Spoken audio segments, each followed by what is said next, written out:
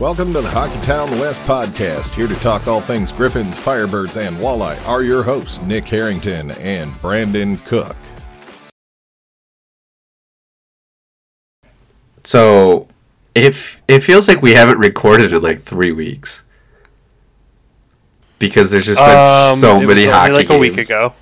Oh, yeah, I know it's been a week, but it feels like it's been way longer. And there's just been so many hockey games that we've been to, and like a whole playoff series has been over since our last recording. You're right. Yeah, like we didn't cover any of the Flint games, so we'll have to do that today.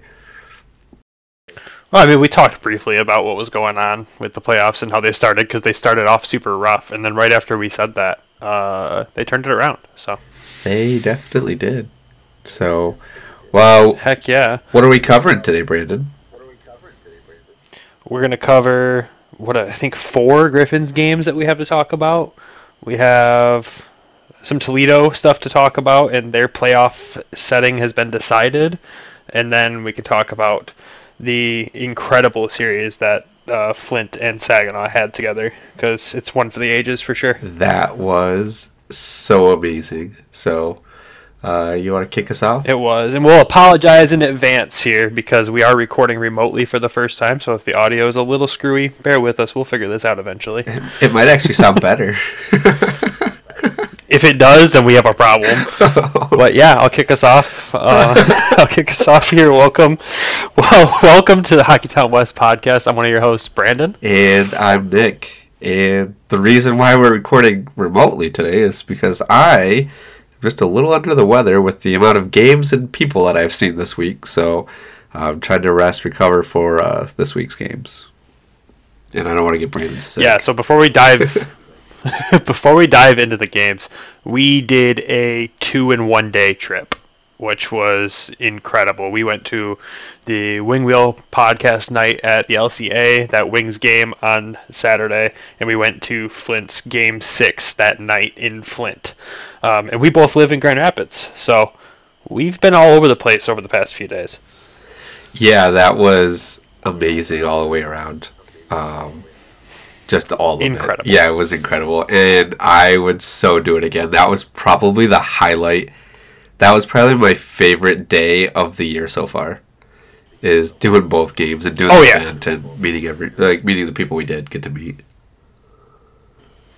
Yeah, it was super cool. I would do that again. Well, I don't know if I'd do 2 games in a day again. That was a lot. Really? Well, yeah, you guys drove back. I didn't have to drive back, so that was my saving grace there. Yeah, if I'm doing something like that again, I'm staying in the city I'm in for the second game. That is totally fair. Yeah, I don't recommend that, driving back to GR that way. No, Michigan's a big state. It doesn't seem like it is, but it's a big state. That's a lot of driving in a day. It was like 5. I mean, you drove part of it. You drove us back to Flint from Detroit. But when I did the maps originally, it was 5.5 hours of driving that day. Good thing you like driving. And it was like... I do enjoy driving. And it was like 6 hours... Well, yeah. No, it was like 7 hours of hockey. It's insane to think about. That was amazing. So you want to kick us off with Griffins this week? What happened in the world of Griff? A lot happened in the world of Griff. A lot of interesting stuff.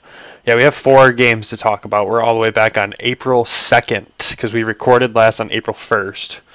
And there was a game the next day in Rockford that the Griffins unfortunately lose 5-1, which, as we said for a long time, was a must-win game, being the team we started to becoming... That's the team we all of a sudden were chasing in for a playoff spot.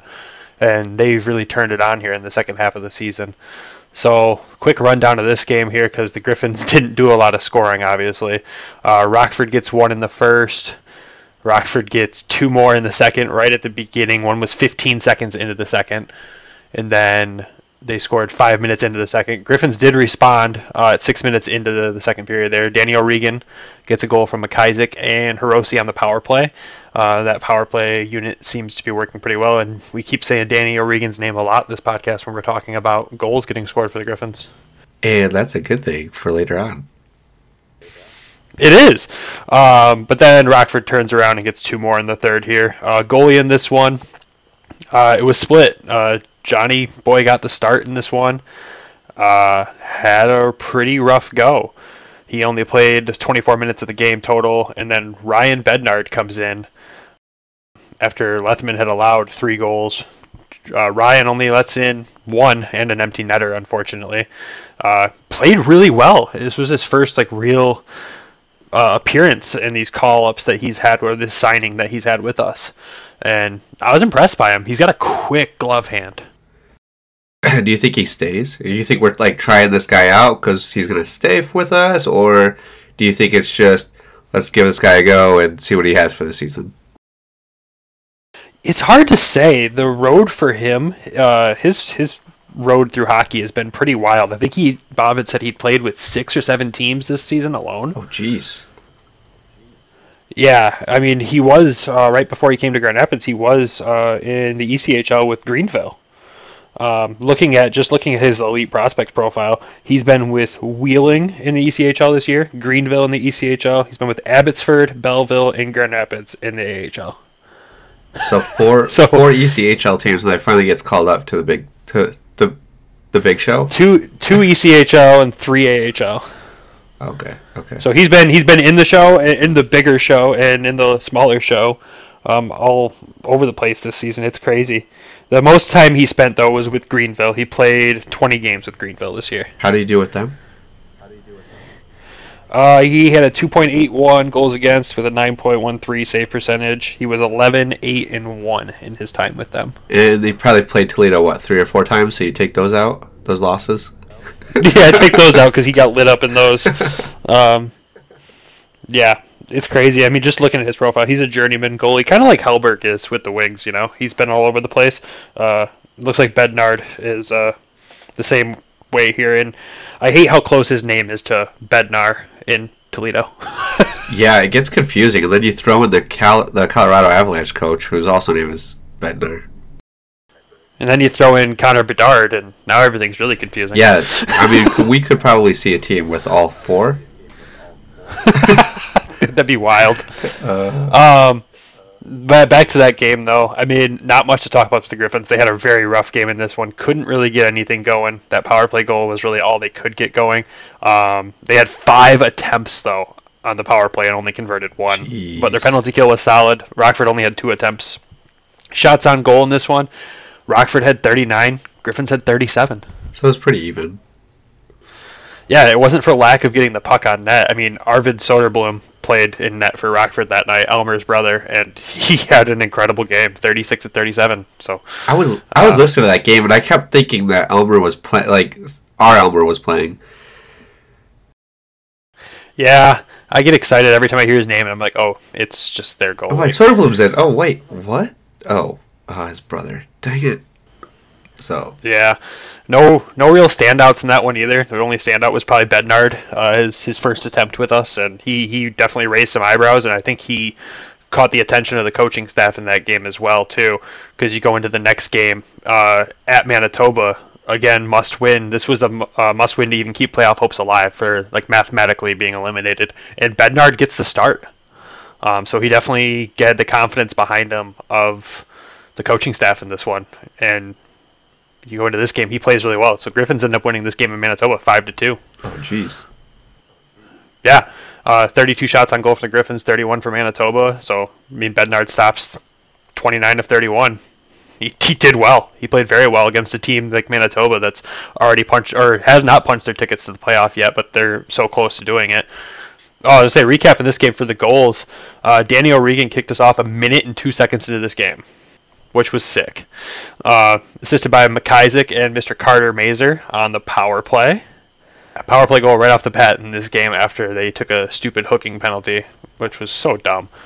Manitoba did answer back about 1.5 minutes later, unfortunately. And then that was on the power play, too. It was on the power play, and then they got another one on the power play as well right after that. All from New Power fighting. You know, he does that sometimes. Gotta get the energy going, you know? You do gotta get the energy going, and it worked. So all these goals happened in the second period, because the first period was boring. Nothing really exciting happened at all. But the third period comes around. 22 seconds into the third period, Carter Mazur gets his first pro goal. Woo, Carter! Yeah, I think we are all excited about that. Is this his third game? That was his third game with us. Yes, he had already gotten his first pro point. He had that assist against Milwaukee. And no, that would be his fourth game then, I think. No, third. I don't know. I can't keep track of this kid. I think it was his third. Yeah, you're probably right. I couldn't keep track of this kid this game, though, because he's all over the score sheet. So he's already, at this point, he has an assist and a goal. That goal was assisted by Spezia as well. Nice little setup there. And then 5 minutes later, Seth Barton gets his second of the season. All of a sudden, Seth has a hot hand, 2 goals in 3 games, assisted by Lashoff and Andreasen. Weatherby gets a goal 2 minutes after that, assisted by Lesby and Shine. So Shine getting a point, Lesby getting a point on that. And then the empty netter at the end of the game ended up being Carter Mazur's second pro goal. Woo, Carter. So, like, this guy, they just plug him in and he just goes, like... That's what it feels like. Yeah, got done with college, comes in, and it's kind of like... I feel like when Toledo gets these guys from their college tryouts and things, and they plug in and there they go. Like, Carter has just been fantastic since he's been here with us. Carter is showing everything that needs to be shown at this point to tell me that he's probably not going to be a Griffin next season. That is so unfortunate because I have yet to watch a game with him yet so far because I've been following Flint. So I'm excited to see him. Well, it's just crazy how, like, this kid must be really good. If he just plugged in, he's very good. And started rocking it, like, I was excited to watch him. I'm excited to see him. And I'll be able to watch him on Friday. Yeah, I mean, I talked about it in the last episode. Like, his first game, like, he jumped in and he looked like he fit in the AHL immediately. He kept up with the pace. He's making very gritty plays in the corner. Had multiple plays generated off of his stick that turned into scoring chances or scoring chances himself. He's an impressive player. I mean, you watch the broadcast and Bob just keeps saying, like, oh, this kid's going to be a good one. This kid is going to be a good one. The kid's already a good one. He's going to be an incredible player. My standout player for that game obviously is Carter Mazur. I mean, 3-point game in Manitoba and a must-win game. It's just an incredible outing for him. The whole team played really well, though. Again, another one of those nights where, I mean, yeah, you put up 5 goals, so obviously there's not a single minus player on the roster. Weatherby's a +3 out there. Lashoff being a +2. New Power being a +2. Barton being a +2. And, of course, obviously Mazur was a +2 as well. So, just a really, really good team game overall, but, I mean, obviously that kid stood out in that game. Yeah, I'm excited to see what's going to happen with him. If he's going to be here with us next season, if he's going to be up. I mean, there's just a lot of buzz around this guy. So I'm excited to watch him on Friday and just see, like, I'm hoping he gets some hits. I'm hoping he gets some goals. I'm hoping that they finish out the home season with a big game. Yeah, I mean, me too, obviously. I mean, also the best part about this kid is he puts the puck on net. Just as I'm getting ready to talk about the next game here, I'm just looking quickly at the score sheet. His game in Rockford on the 2nd, 4 shots on goal. His game in Manitoba where he gets to 2 goals, he had 3 shots on goal. And the next game I'm about to talk about, he has 5 shots on goal. He's not afraid to shoot the puck already. And that's the hardest thing to overcome with these rookies when they come in, especially out of college. They're afraid of just shooting the puck and maybe, having just a dumb scoring chance or something that turns around and goes the other way and turns out to be bad. So he's not afraid. Yeah. Zero fear in this kid. Yeah, we've seen with Edmondson as he's shot the puck in the wings and his 2 goals have just been like long point shot deflections in off of bodies and you just, you take it. You take what you can get. And he's taking advantage of that opportunity. Yeah, put the puck on net and magic happens. It's crazy. It's like we've been preaching that all season long. So the next game was literally the next night against Manitoba again. This was a Thursday-Friday back-to-back, which was kind of strange. Again, obviously continues as a must-win game to keep playoff hopes alive. And they don't win. And we're eliminated at this point, aren't we? Mathematically. No, we actually weren't mathematically eliminated with this game. Because Rockford got rocked that night. Oh, so we still had some hope. Yep. There was a little bit of hope after this game, but there's a couple of highlights out of this game as well. Letherman gets the start, obviously, because Bednard played the night before, and he has a redemption game, at least. We lost, but I don't think a single goal was his fault. He stopped 29 of 32 shots from Manitoba. So he played really well. He even actually earned third star of the game. That's pretty good. Even though he got the loss. Yeah, the winning goalie did not get a star of the game, but the losing goalie did. Go ahead and figure that one out. That's strange. So this one, Manitoba kicks us off 2 minutes into the game. This is my one gripe with Lettman as a Griffins goalie so far. There's usually a quick one in most games he's played, unfortunately, lately. I don't know if he's still just adjusting to the speed of this game in the AHL, or if he's just not really comfortable with the team in front of him or the system in front of him yet, because, we talk about the structure of Toledo and how that's so much different than the structure of Grand Rapids. I think it takes him a couple extra minutes to get really settled in with what's going on in front of him. Maybe nerves. It could be too. I mean, who knows? It's hard to say. Being a goalie is stressful, and he had so many rough games recently, not by his fault entirely. I mean, there's soft goals here and there, and every game, he wanted those goals back, and he carries that mentality of, I'm just going on to the next game. I'm not going to worry about the last game. He's got a strong head. In every post-game interview, even after the rough games, he was still keeping his head high. But they do get one early in this game. Nothing else happens in the first period really here. A couple penalties, but no team capitalized on the penalty or the power play. The funniest part was the first penalty of the game was on Manitoba, and it was a tripping call on their goalie. Yep. Yeah, thought that was funny. Special teams started to become a factor, though, in the second period. 6 minutes into the second, on the power play, Mr. Mazur gets another goal, his third of the season already. Assisted by McIsaac and Hirose. So power play goal for the Griffins there. They ended up going 1 for 5 in this game, though, unfortunately. And about 5 minutes after that goal, Manitoba turns around, takes advantage of their power play, gets a goal, takes a 2-1 lead. And then nothing else happens for this until about 10 minutes into the third. Manitoba capitalizes on the power play again and gets another one, takes a 3-1 lead. That's obviously the end of the game there. Manitoba went 2 for 4 on the power play. We went 1 for 5. Manitoba had 32 shots on goal to our 23. Oh, jeez. So the boys just were not ready, it sounds like. No, we're really struggling on the away back-to-backs lately. What do you think that is? I don't know. It's tough. I mean, Manitoba's a tough place to play. I mean, they share the arena with the Winnipeg Jets. They each use the same arena. You've seen Jets games. You know how that arena can be. It's not an easy place to play in as an away team.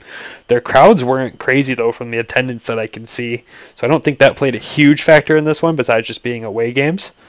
But I really don't know. It's tough. It's tough to tell. I didn't get to watch this one as thoroughly as I wanted to. But, yeah. This is what we got, and unfortunately, we lost, and we thought playoff hopes were done, but we had some help elsewhere, so we had a chance, mathematically at least, going into that game. No, yeah, that's the game that we lost it. I'm sorry, I screwed that up there. No, you're good. So that game, with that loss, it eliminated us. We were done. We were over. Yep, this is where we were eliminated officially on paper. It sucks. I mean, you never want to hit that point, but we all knew it was coming. Oh, yeah. I mean, I think I knew back in January. And then they went on that hot streak. They won 5 or 6 in a row. And then they didn't win it. They couldn't get it figured out after that. And I was like, all right, it's just a win one, lose one, win one, lose one. Big blowout, tight game. And then they were playing a lot of tighter games lately. But, I mean, I just knew that there was no way that they were going to climb back up. That streak in January was the best streak that they had all year. It sucks being eliminated. No one likes it, but like you said, you saw it coming a lot earlier than I wanted to mentally accept. You're being David Perron over there. Hey, last guy to you just worry about the next game, right? Yeah, last guy to accept it. I know. It's crazy. But the fun part, when you become eliminated, at least you can, not really have the playoff stress on you, and you can go try to play spoiler for the other team. So is that what they did the next game? Oh, they wanted to. They didn't succeed. The trap was right there for you, Brandon. I know. You always said it for me. It's okay, though. It's okay. I've accepted it. So the Griffins have a game on a Monday in Cleveland. I had to think about what day it was yesterday. This is crazy. Yeah, Monday in Cleveland. which, again, a game in Cleveland on a weekday on a weird day. Who would have thought? Cleveland is fighting for their lives for a playoff spot right now, and it would have been fun to go in and spoil this one, but we did not. We ended up losing this one 2-1. Bednard gets the start, stops 32 of 34. Actually played a very good game again. We just couldn't really get it going at the other end. Greaves played a really good game, but the only goal the Griffins scored was 59 seconds into the game, and it was a weird shot off the side that snuck its way in off Wyatt Newpower's stick, getting his second goal of the season. Good to see him get a goal at the end of the season here. He doesn't get many of them, but when they do, they are usually pretty fun to watch. But this one was assisted by Carter Mazur and Donovan Sabrenko. So Mazur gets another point. Love that. And Sabrenko gets a nice assist there, which we all love to see. And Cleveland kind of took over at this point here. The rest of the first period was really tight. Both teams playing really well. Both goalies playing really, really well. 9 minutes into the second, Fix-Wolansky gets his 29th goal of the season. That guy just has it out for us. Freaking incredible. He has it out for everyone. He is their top scorer, and he just does what he does best. He scores goals.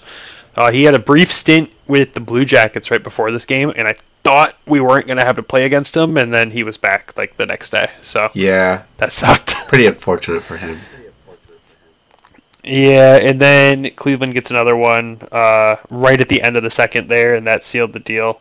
That was on the power play. Griffins went 0 for 3 on the power play. Cleveland went 1 for 2, so we did a good job staying out of the box, but we just couldn't get it going on the power play. A power play goal would have changed the whole outlook of this game.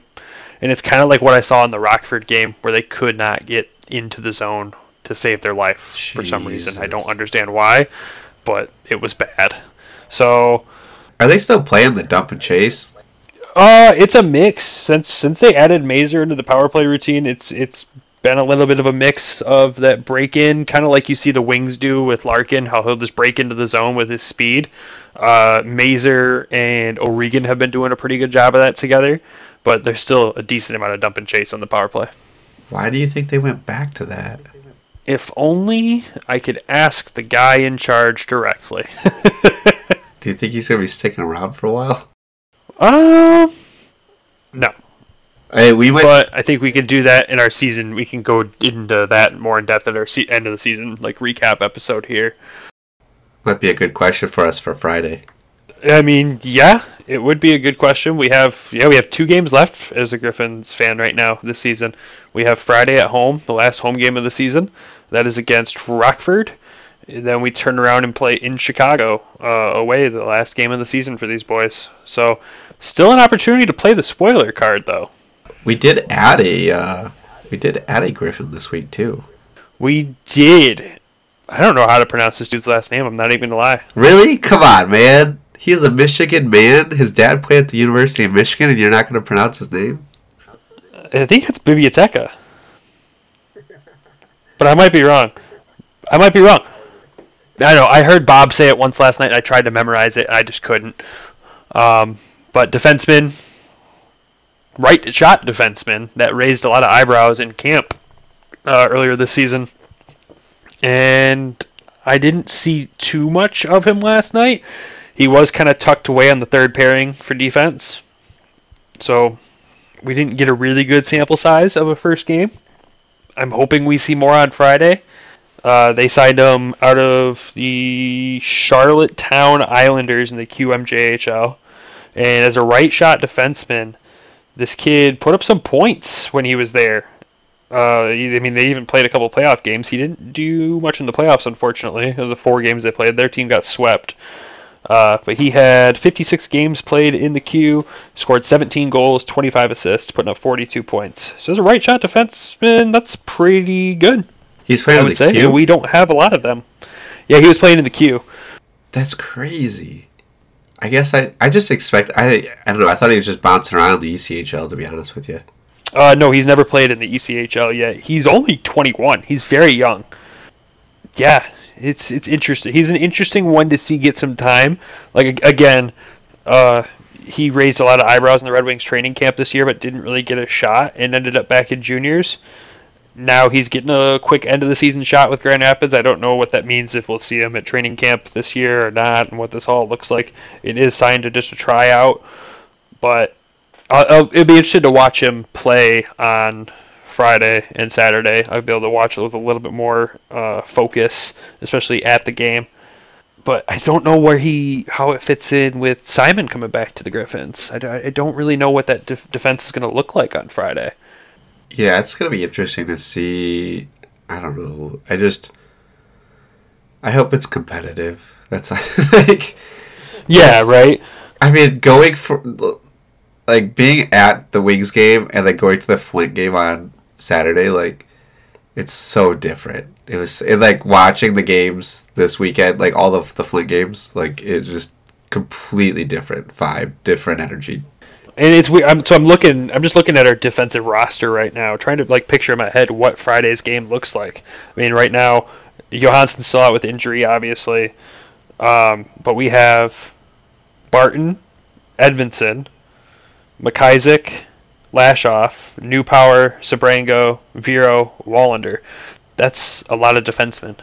Plus, you add our new guy in there as well. You think they would probably just send some people down to Toledo this week then? I'm assuming we, unfortunately, because it's got a hot stick right now, we're going to see probably Seth Barton get assigned back to Toledo. Sabrango. And I would say so as well. Because there's no way, unless there's injury, there's no way Wallander's not playing on Friday. So the weirdest part of that 4-game stretch for the Griffins is that Wallander did not play the games in Manitoba. And he also did not play the game in Cleveland. So I think he might be injured. Huh. But it's so hard to get injury reports or anything out of the AHL. And if you don't hear the pregame announcement scratches, you really don't know who scratched that night. But I swear I saw him on the lineup sheet that Bob Kaiser had tweeted out before the Cleveland game. But he was listed as a 7th D-man. So I think he's battling something. So maybe he skated warm-ups, but it was a game-time decision. But he's not played the last 3 games. That's unfortunate. Then I hope he's playing on Friday, because I haven't watched him play yet either. Like, I've just been able to see some highlights that we've been able to grab from him, but that's about it. So hopefully he's there Friday. Hopefully they have a full lineup and they're just beat the crap out of the... Who do we play Friday? Rockford, yeah. Yeah, I mean, we're playing spoiler for both teams here. I really don't know how that scenario works out for the playoffs right now and what Rockford needs to do to keep Chicago behind them. But we play both teams. And I think we could have some fun here. I don't know which one I'd rather not see in the playoffs more, Chicago or Rockford. I think I got to say Chicago, unfortunately, just based off my long-time hatred of the Wolves. I don't want Chicago to go in, especially if they're going to pull out of the AHL. Yeah, so before we jump into Toledo here, because we're just talking about the AHL, I don't know many details on this yet, but it sounds like Chicago is going to go fully independent next season. So that means they won't be partnered with an NHL team, and they're going to rely solely on signing players themselves. I don't know how the heck any organization in the AHL meets the standard of play in the AHL to be competitive, but also stays away from the veteran rule by not signing with an NHL team to have players from. I don't know. It just, to me, it frustrates me. I feel frustration for the league and for the teams and the players, because they finally get all the divisions matched up. Everybody's got an affiliate, which is how I feel like it should be. And now this is our first season with every team having an affiliate. Everybody's connected. Everybody's linked up. And now you're going to pull it out. Yeah, it doesn't make sense. I know there was talk of a couple teams being upset this year about how some things went in the AHL, but really, it was only 4 or 5 teams total. And Chicago, of course, after last season winning the Calder Cup and now being at the bottom of the barrel, I mean, they're still being talked about getting in the playoffs. There's still a shot. They're 1 point behind Rockford. That's it. It's 1 point that separates those guys. Who's their affiliate? Chicago's is Carolina, which, again, why would you not want to be affiliated with Carolina? Yeah, they've been good. I mean, they're currently beating us right now. Well, yeah, they're beating the Red Wings right now. It's a rough time with the Wings. We're tanking hard for Bedard, man. Come on. We're in the Bedard sweepstakes right now. We can't finish. We are officially in the Bedard sweepstakes. But yeah, this Chicago news, I think, shocked everybody, and it's really weird. It'll be interesting to see if the league even lets this happen, or if all of a sudden Chicago's looking for a new league to play in. Could they block could it? Could we see him in the ECHL? I don't know. There's so much unknown here, because I don't think a team has done this in the AHL, to my knowledge. It's weird. It's weird, man. It's weird. Especially in an organization like that has the fan base they do. I cannot imagine this is keeping anybody happy at this point. Like, if you're mad that your team has call-ups to the NHL occasionally, like, just deal with it. Every team in the league deals with it the same way. Look at what the Griffins have gone through this season. It's decimated a roster that we thought would be a playoff team. Yeah, welcome to our world. Well, it doesn't help either when we have, Ben Simon as our coach. No, that doesn't help at all. Nothing helps that situation with that coach there. But anyways, should we talk about some Toledo action? Talk about some walleye? Toledo. I love Toledo. Toledo? So normally we're covering like Thursday, Friday, Saturday, Sunday games, or Friday, Saturday, Sunday games. And their schedule's been pretty light. It's been super light. I feel bad because I'm like, man, we haven't really kept up with Toledo, but there really hasn't been any games because they haven't played much. The last time we recorded was what, the 1st? Yeah, it was April 1st. So Toledo played the Stingrays, first time that they played them all season, and they lost 4-1. So this was not something we've seen a whole lot of. A big blowout on the Toledo side. I didn't know they knew how to lose.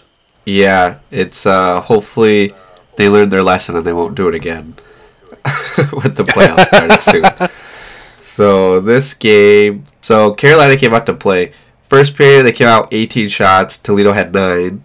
Second period they came out with 15, Toledo had 9. And the third period, Stingrays had 9 shots and Toledo had 6.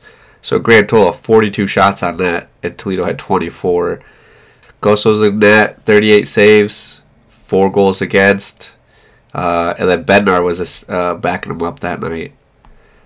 Not much here we want to talk about. I mean, it's... Well, the only piece I'll add to that game is I looked at Kosa's post-game interview, and he just said that he wasn't seeing pucks well that night. Everything felt off, every move he made.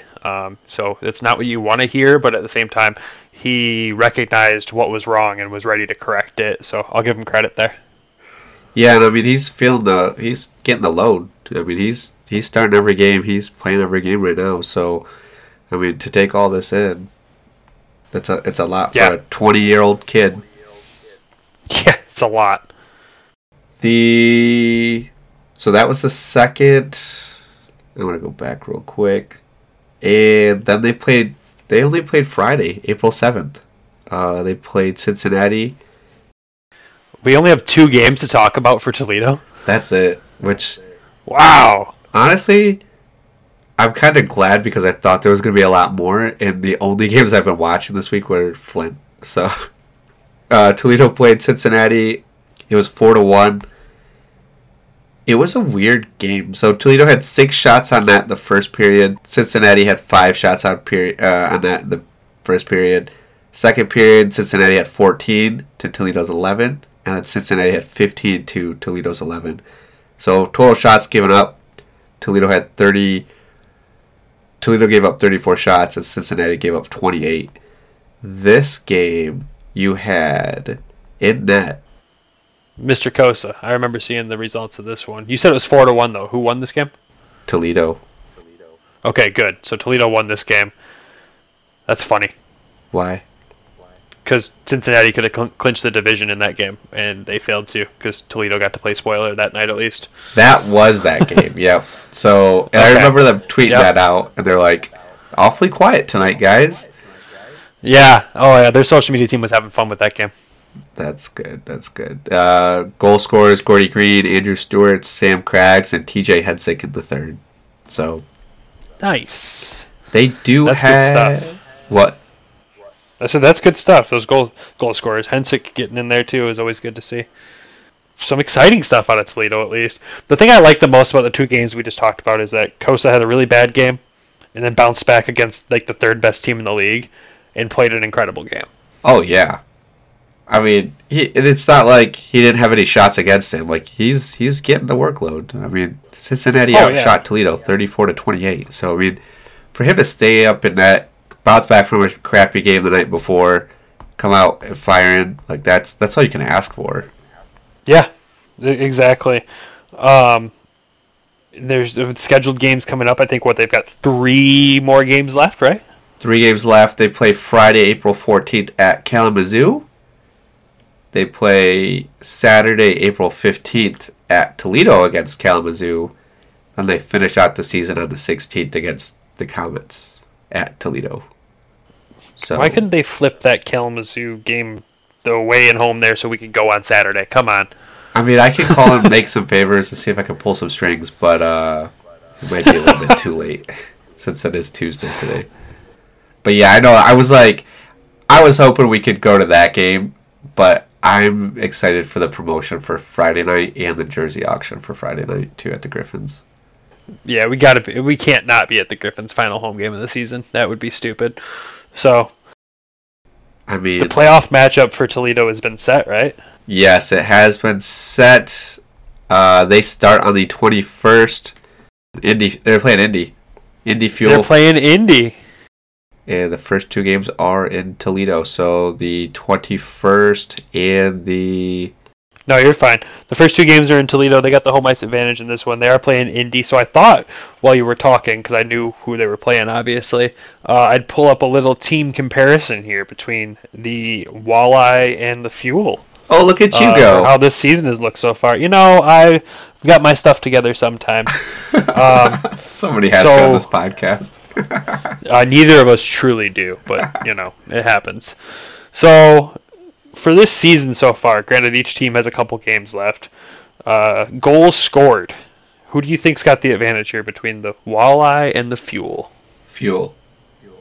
No, actually it's the Walleye. They've scored 244 goals this season to the Fuel's 234. Pretty darn close, though. Yeah, that is close. So that could be interesting. Short-handed goals, who do you think has the advantage? Toledo. The Fuel. Man, I'm over. This is crazy. This is crazy, though. Fuel have 13 short-handed goals in the season to the Walleye's 3. Jeez, that's not a lot at all. No. Power play percentage.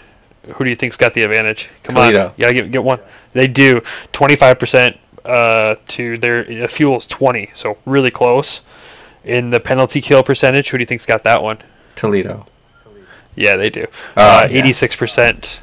86% to the Indy Fuels, 82. These teams are closer in stats than I thought this season. It's pretty crazy. I'm excited to see how this rolls. I mean, and they do a different format for playoffs. So I don't know if you saw this, but they do the first 2 at Toledo, then they do the next 3 on the road, and then they come back for the next 2.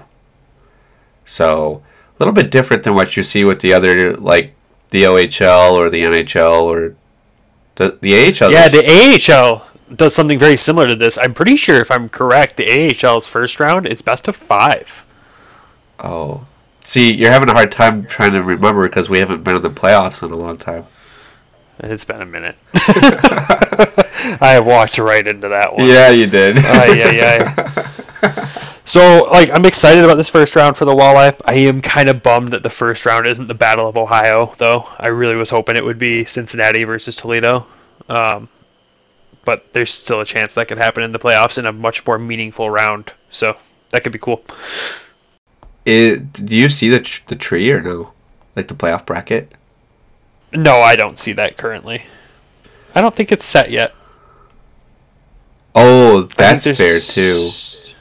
I can see who's clinched so far. It looks like the Central Division that Toledo is in. It looks like it's set, though. It looks like it's Fort Wayne and Indy and Toledo and Cincinnati. So Cincinnati plays Fort Wayne. and the Walleye play Indy. So Ohio versus Indiana matchup. Little rivalry there. I like it. That's kind of cool. I don't think Cincy and Toledo will be taking the same bus though. Probably not. It's probably a full-out brawl at that point.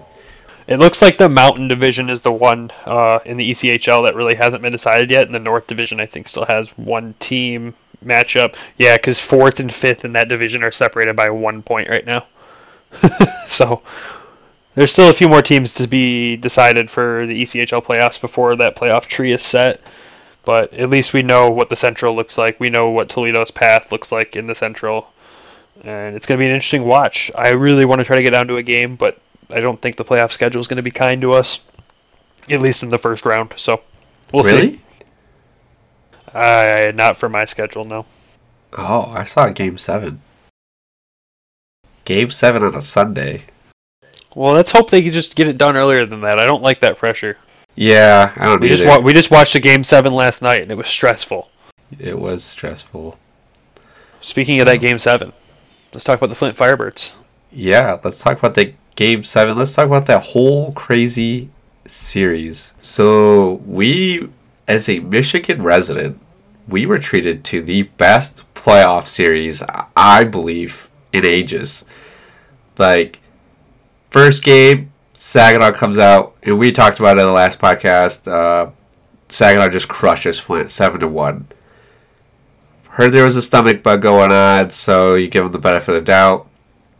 Next game, Saginaw comes out 4-1, so it's a little bit closer.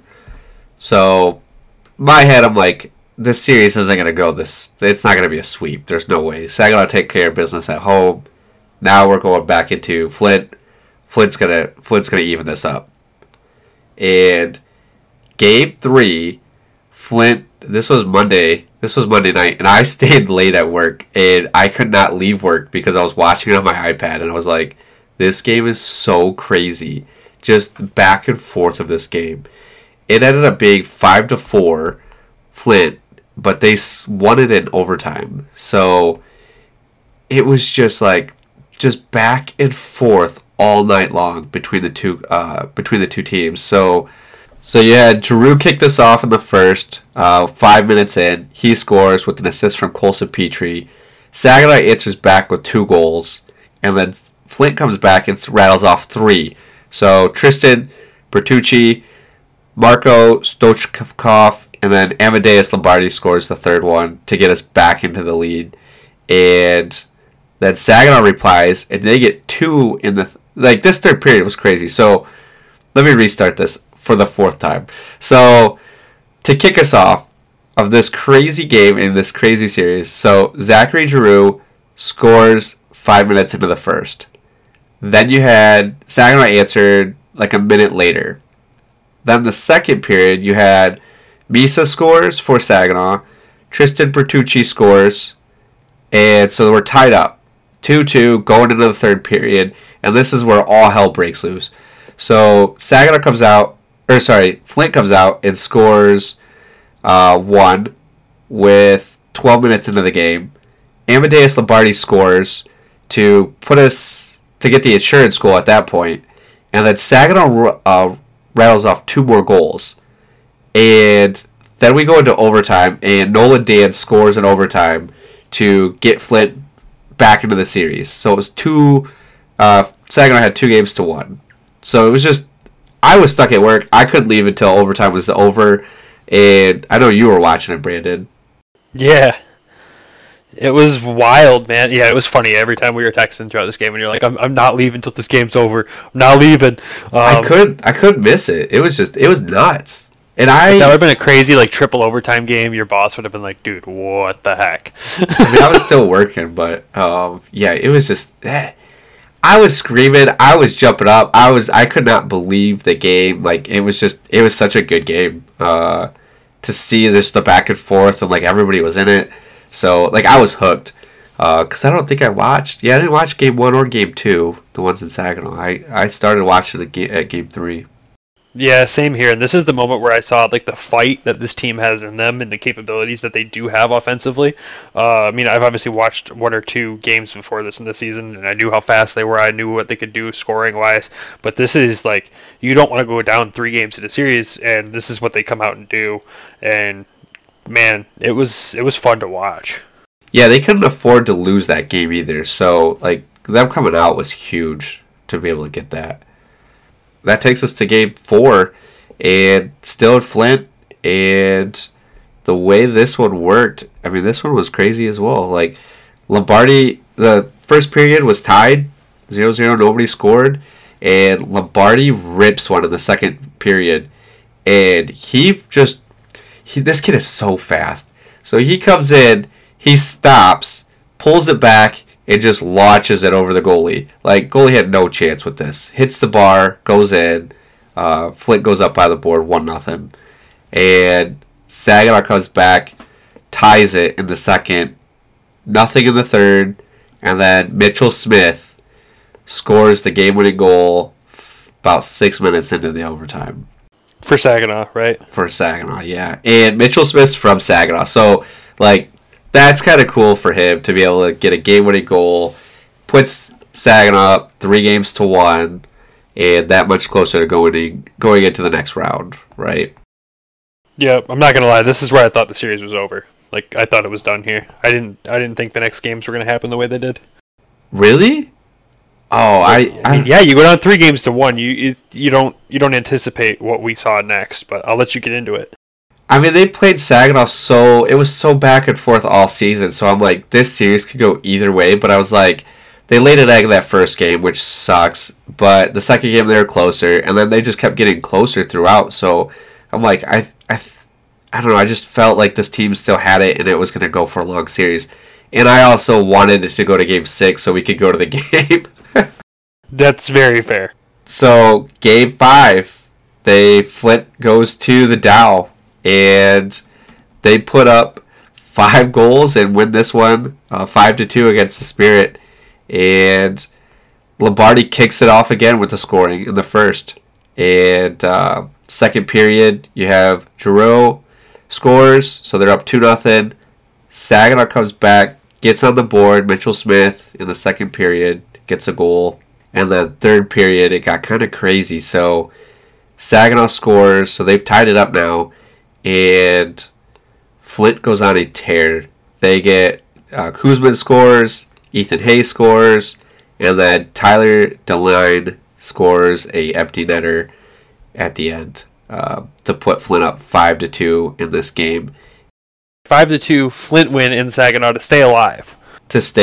So at this point, Flint has won 1-2, and Saginaw has won 3. So it's 3-2. Flint's still playing to survive, and they go into Game 6, Saturday, April 8th, in Flint.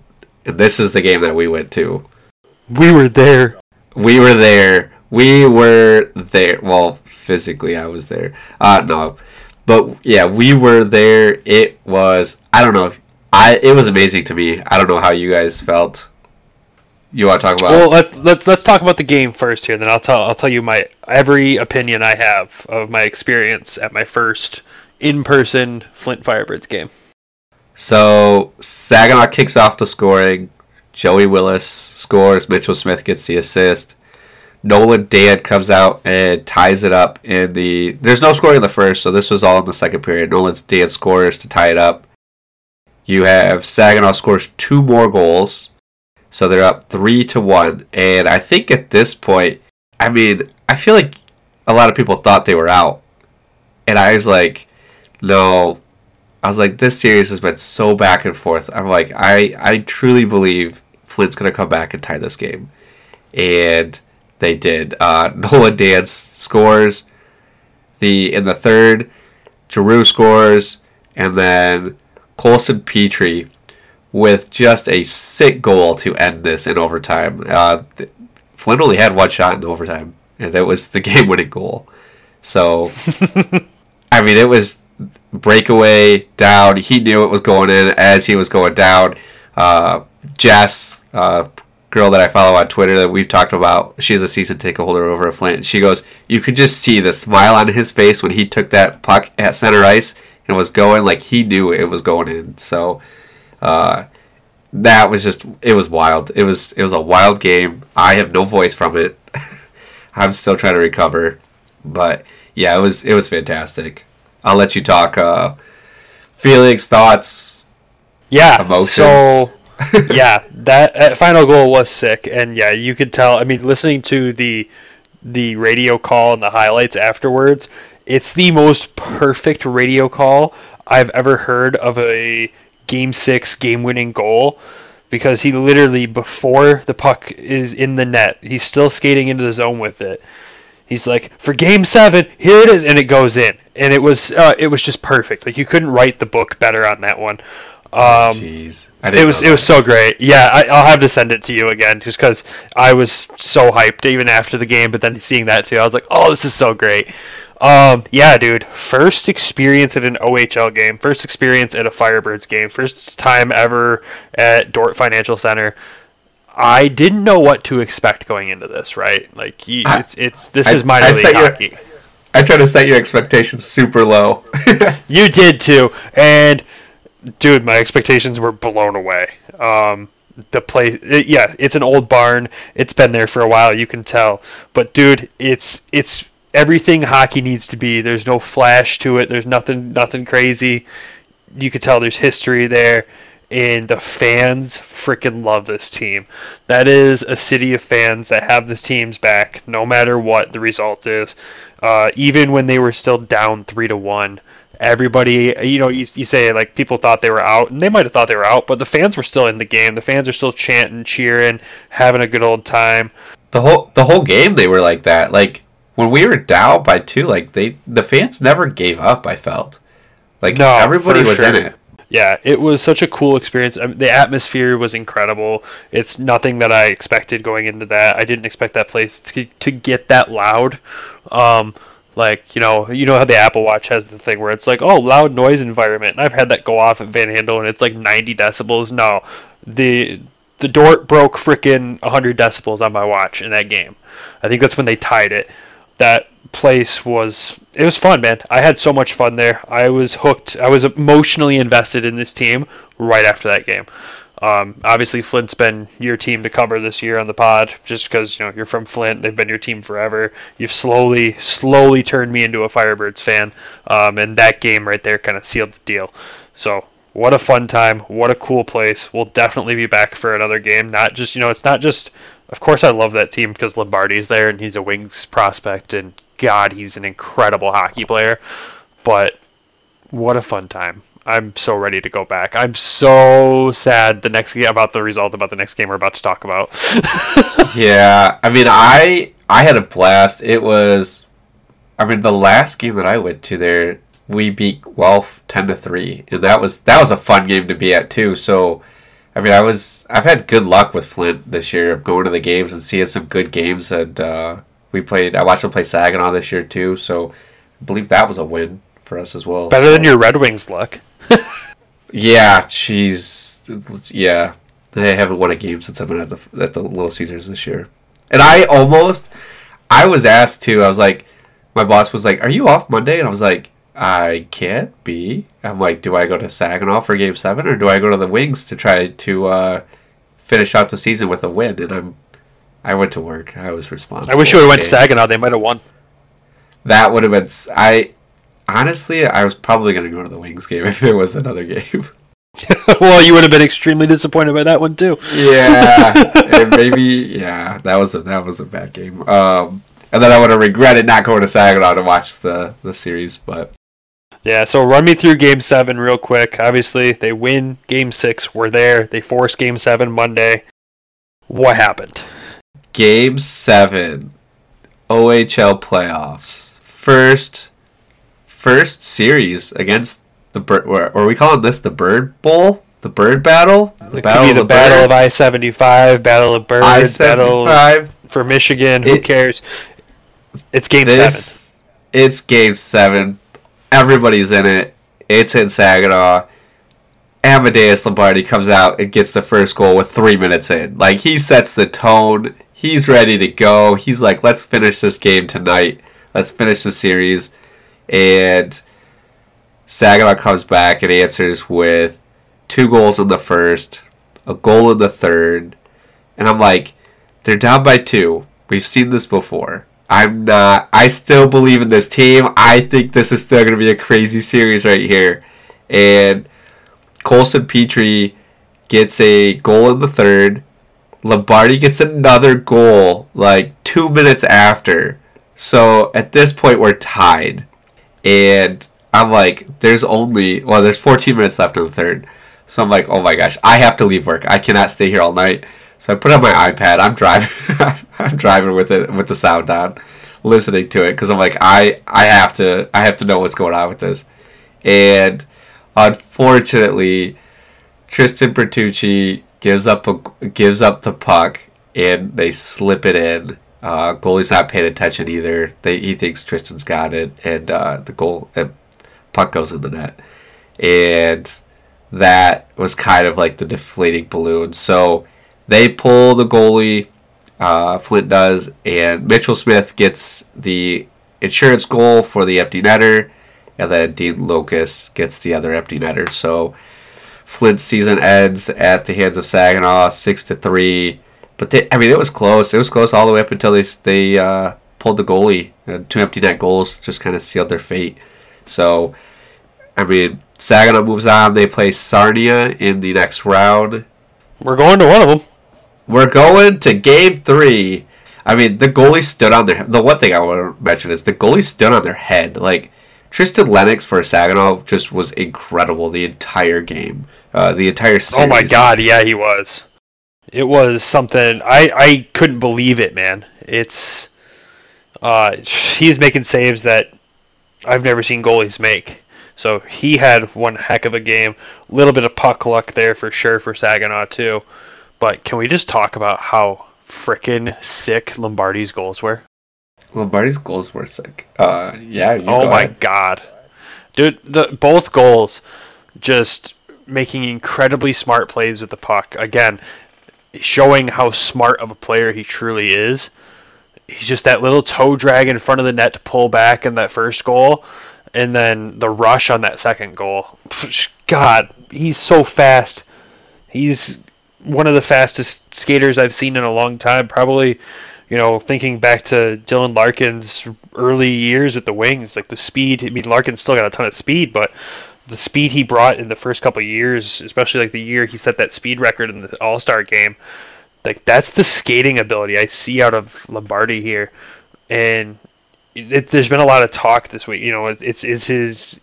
Are we signing him? Like, is he going to get assigned to Grand Rapids to finish out this season? I don't think so. He just went through a crazy playoff battle. I'd love to see him here, something crazy that we could, see tomorrow and announce tomorrow or Thursday or Friday, whatever.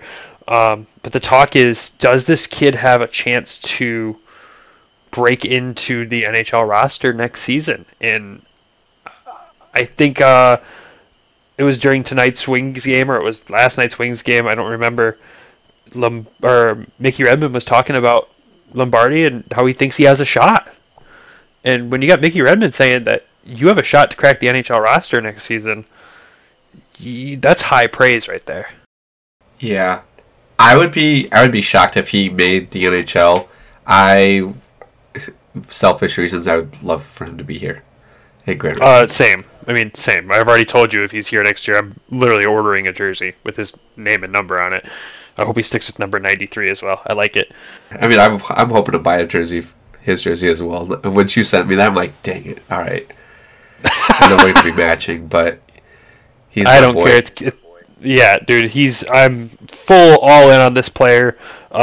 Just as excited for him as I am for Carter Mazur. I think the two of them on a team together is going to be something crazy, and you still got prospects that the Wings have in the funnel that you're just like, wow, look at this all coming together.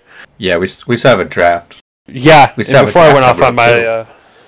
yeah, we do. We do have a draft coming up.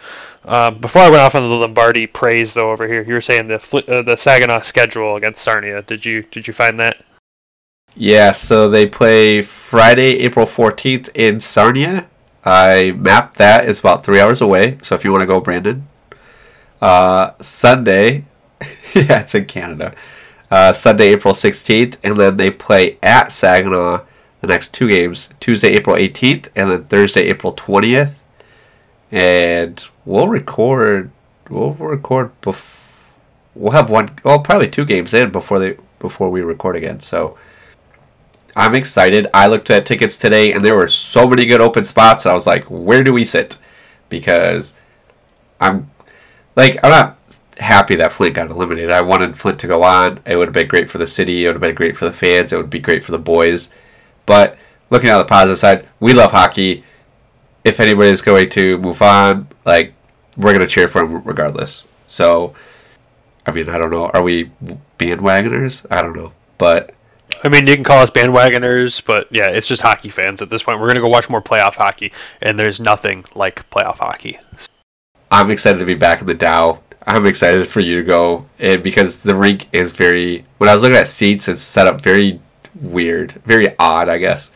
So, I'm excited for you to see this.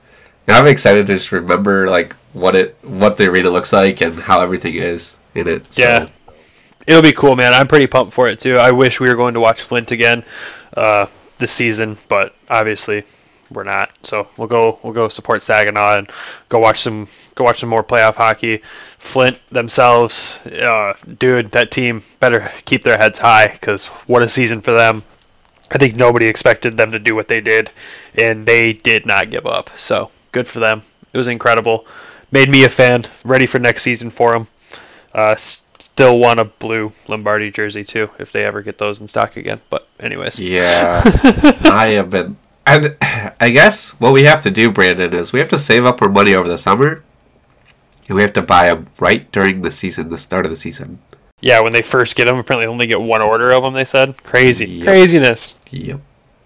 So. But yeah, man. So that's all the hockey we've got to talk about. Crazy. There was a lot of hockey. There was a lot of good vibes. A lot of great vibes. Saturday night, Saturday for the Wings, Saturday for Flint. A lot of good vibes. Yeah, it's gonna be interesting to see what comes next. We'll have a little bit less hockey to talk about after this week. So craziness, but we did have a good time in Detroit as well. We got to do the Winged Wheel podcast night, which was pretty cool. Meet the guys there, do the live recording with Ken Daniels. I was chatting afterwards. I think I was talking with Prashanth, and I had mentioned Mazer. And I was like, man, it'll be cool to have him in Lombardi and Grand Rapids next season. And he instantly shut me down. He was like, Mazer's not in Grand Rapids next year, dude. Keep dreaming. It hurt my soul, but at the same time, he's probably right. That kid's... hopefully he's playing. That kid's incredible, man. We got a lot of incredible players coming up the pipeline here. Yeah, it kind of makes me rethink about trying to do season tickets for next year, you know? But if we've got Carter Mazer, we have Lombardi, we have who else is coming through?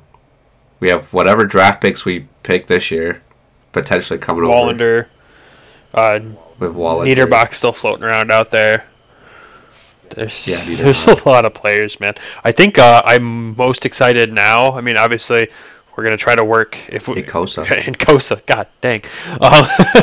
I think what I'm most excited about now, though, is obviously we're going to go to the Saginaw game for this playoff game. I still want to squeak in a Toledo playoff game. I don't know if it'll be round 1, round 2, round 3, whatever it's going to be.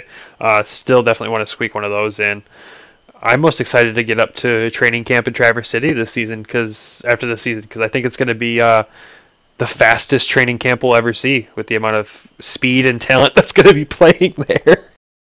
I'm so excited to go back to Traverse City and to be able to see training camp. I'm taking the vacation days. I'm going up there. I don't care if it's the last day of the month. I have to. It's something I wanted to do last year, and we didn't get the chance because they sold out, which I didn't know that was a thing. Me neither. We'll be on top of it this year. What do we got? How do you want to wrap this up tonight, Brandon? As crazy as We went kind of fast. we did go pretty fast. As crazy as it sounds, I really don't have anything much else to add with this. I don't think my brain is fully processed back what reality is after this weekend and the 2 games in a day. I don't have a single other thing to add. I know I'm already brainstorming what a season recap for Grand Rapids is going to look like, what we're going to talk about with that. Obviously, we're going to keep a close eye on the Walleye. We'll keep a close eye on Saginaw as well, since it's local to us. So we'll see what goes on there. But after this week, we won't have Red Wings to talk about. We won't have Griffins to talk about. The one piece I can throw at you here is, what do we think the Toledo roster looks like as soon as the Griffin season is done? I hope they pretty much just inject this team with a bunch of steroids of our players up here in Grand Rapids. Yeah, I mean, it very well could happen. Everybody goes down and everybody goes through and everybody wins. And so everybody gets those playoff experience and they welcome all their players back and they go on a long run. Yeah, for the Griffins fans That's what my and the hope is. Walleye fans listening to this, I mean, you got to remember, I think players that'll qualify for this, you have Drew Warad, you have Trenton Bliss, you have Kirill Tatayev, you have... Kirill. I know, right? You have Johnny? You have Letherman, obviously will get sent back most likely. You got Seth Barton. And you also have the reality of, I think, Donovan Sabrango played enough games in Toledo to qualify for a playoff roster. Which, wow, that's an injection of frickin' talent right there. So if only they had started Carter Mazer in Toledo and could send him there to tear up the ECHL and terrorize them. Oh my God, Jesus. That would be incredible. But yeah, this is that's a lot of players. To me, like, it's weird. Like, in my head, it hasn't ended yet. Like, you know what I mean? Like, I'm so used to the playoffs ending in June, like hockey ending in like June, July, June-ish with the Stanley Cup. And so now we're at our last home game of the Griffins this Friday, and I still feel like there's more hockey. Like, hockey's not over for us, Brandon. Like, we still have Saginaw that's going on. We have Toledo is going to start the playoffs next week. So we still have teams to follow. The pod will probably be a little bit shorter, unless there's like there probably won't be huge news from the Griffins, and we're not going to get anybody called up or sent down or anything like that. So that will be helpful for us. Yeah, it's definitely there's still be hockey to talk about. We'll have to figure out how to watch these Walleye playoff games and figure out what that looks like, because I'll need something to watch. Obviously, I'll watch the NHL playoffs. I watch them every year. But I need something else to watch that I could be emotionally invested in, besides just jumping on the Seattle Kraken bandwagon for the playoffs. That's a tough matchup. I hope they don't get matched up with Colorado the first round. I really hope they don't. Yes, but, same here. I mean, we have Saginaw that's in the playoffs. We have Toledo that's in the playoffs, so we can jump right over to those and follow those. Because I mean, Toledo's going to make that's going to make a huge difference for the Grand Rapids. So with Costa playing and our players going back down, whoever they send. Yeah, Toledo needs to go on a deep run here and hopefully win a cup. I want Costa to get as much experience as humanly possible. It's crazy to think for me, like, because most teams in the playoffs, you're not going to flip-flop your goalies. You're going to stick with the hot hand. And if Johnny gets sent back to Toledo, I assume Costa is starting, and I don't know if we see Lethman play a game in Toledo for the playoffs unless Costa has a bad playoff run. But I don't imagine it. He's been playing so well down there, consistently getting, goalie of the week, ECHL player of the week, player of the month, all this stuff. Like, he's doing the right things and playing really well. They're going to ride him through the playoffs, I think, and that's the right decision to make if I'm giving my opinion. And with that injection of defense and offense from Grand Rapids that'll come in front of them, it's going to be crazy. They should be able to just sweep everybody moving forward. I wouldn't go that far. There's a lot of tough opponents that they're going to play against. But, I mean, even just thinking about, how many assists that Tatayev racked up in Toledo, think of the players that he's going to be putting the puck on their stick now. I mean, you still have Hawkins that's obviously doing incredible things. You're going to have the guys he's been playing with in Grand Rapids here back down there. And then you got Hensick as well. And who knows what he's going to do taking passes from these guys. So it's going to be crazy, man. I'm really excited for it. If I'm a Walleye fan, I'm all in, and they're winning the cup. I hope we can go to a game, and I hope it's like a Saturday I hope it's a Sunday to be able to get down there in enough time, get back with enough time. But that's what I'm hoping for, because one, I got my Toledo jersey now, so I'm ready to represent, and two, it was a cool barn. Like, I don't know, I enjoyed that barn a lot, and I hope to see it again. And I would like to just feel that playoff hockey is so different. Like, there's nothing that can compare to that in any sport or anything else. Like, just the energy and like the excitement and like the emotional investment into it. Like, it's so different. And I love it. It's my favorite time of the year. And it's also my most stressful, because we're like, all right, what games are what days? Like, can we go to this one? Can we go to that one? Which days can we watch? Like, it's just chaos. Yeah, it's truly the most beautiful time of the year when it comes to hockey, because you can turn on the TV most nights and there's a game on at all hours of the night. Once you get home from work till the West Coast games are done, especially when it comes to NHL. But now we'll also be watching the Walleye and Saginaw. Like, thank God I have multiple monitors on my computer to be able to watch all these games that we want to watch. It's going to be crazy. It's going to be a good game. I'm ready for it. It's going to be good vibes. Good vibes only if you're Nick. Yep. That's what I'm here for. The vibes. We do have some news that we need to update our listeners for. What's that? So, at the Red Wings game, Toledo girl, I actually did see her again, and we were able to talk, and I got her name. We'll leave that. We'll leave the name out. Name redacted. Yeah, we'll redact the name. She sat literally the section over to us, down a little bit further. But yep, we did see her, we did meet her, and we did talk again. So it was interesting. That was funny. And maybe I'll see her again for a Toledo playoff game. Who knows? But yeah, so crazy, so crazy that happened. Which the hockey gods, I don't know. I think it's funny. The hockey gods and the way they work with you, man.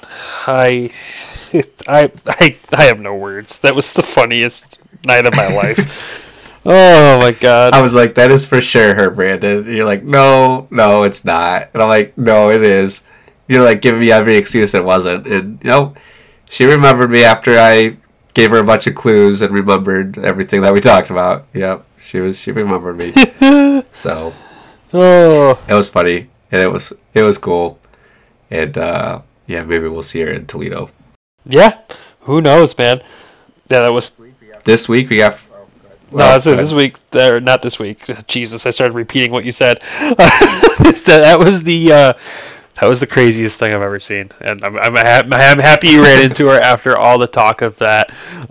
It really just made the trip that much more fun. So it was good stuff there. Yeah. But this week, what do we got? We have Griffins Friday, and then that's... Yeah, this week, so the Griffins play twice. They play Friday at home, Rockford, Saturday against Chicago in Chicago. Toledo's got 3 games. They're in Kalamazoo. They have Kalamazoo visiting them, and then I think it's Fort Wayne that's visiting them on Sunday there, and that's the end of their regular season.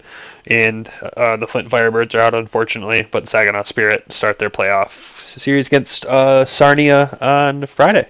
So we have two tickets for the Griffins Friday's game. So retweet, share us your favorite hockey memory of the season, and you'll be entered to win. Yeah, that's an exciting little giveaway we had here at the end of the season.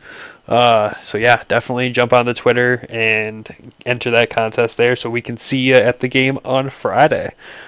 Anything else you want to add, buddy? Yeah, because whoever wins, I do want to meet you. I want to talk with you. Just see how, I don't know. I love meeting people. And we get to meet Elaine on Friday and possibly Andrew Rinaldi. Should be a good time. So I'm excited, man. Exciting. Should be a good time. But nothing else you want to add? That's it. That's all I got.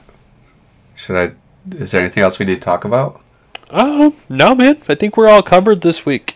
A little shorter episode than last week because we're not cramming 2 weeks of hockey into one, so this feels like we're ending so early, but we're really not. Yeah, we had to figure out how to record this too, so that was Yeah, hopefully, thank you for anyone that tunes into this, and hopefully the audio works out well. If it doesn't, I'm sorry. We'll be back to normal recording hopefully next week.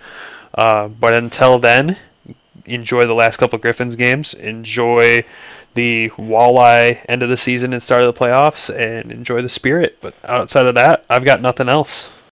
give us a like, give us a follow, give us a share, tell your friends about us. Yeah, exactly. All right, thanks for tuning in, everyone. Have a great week.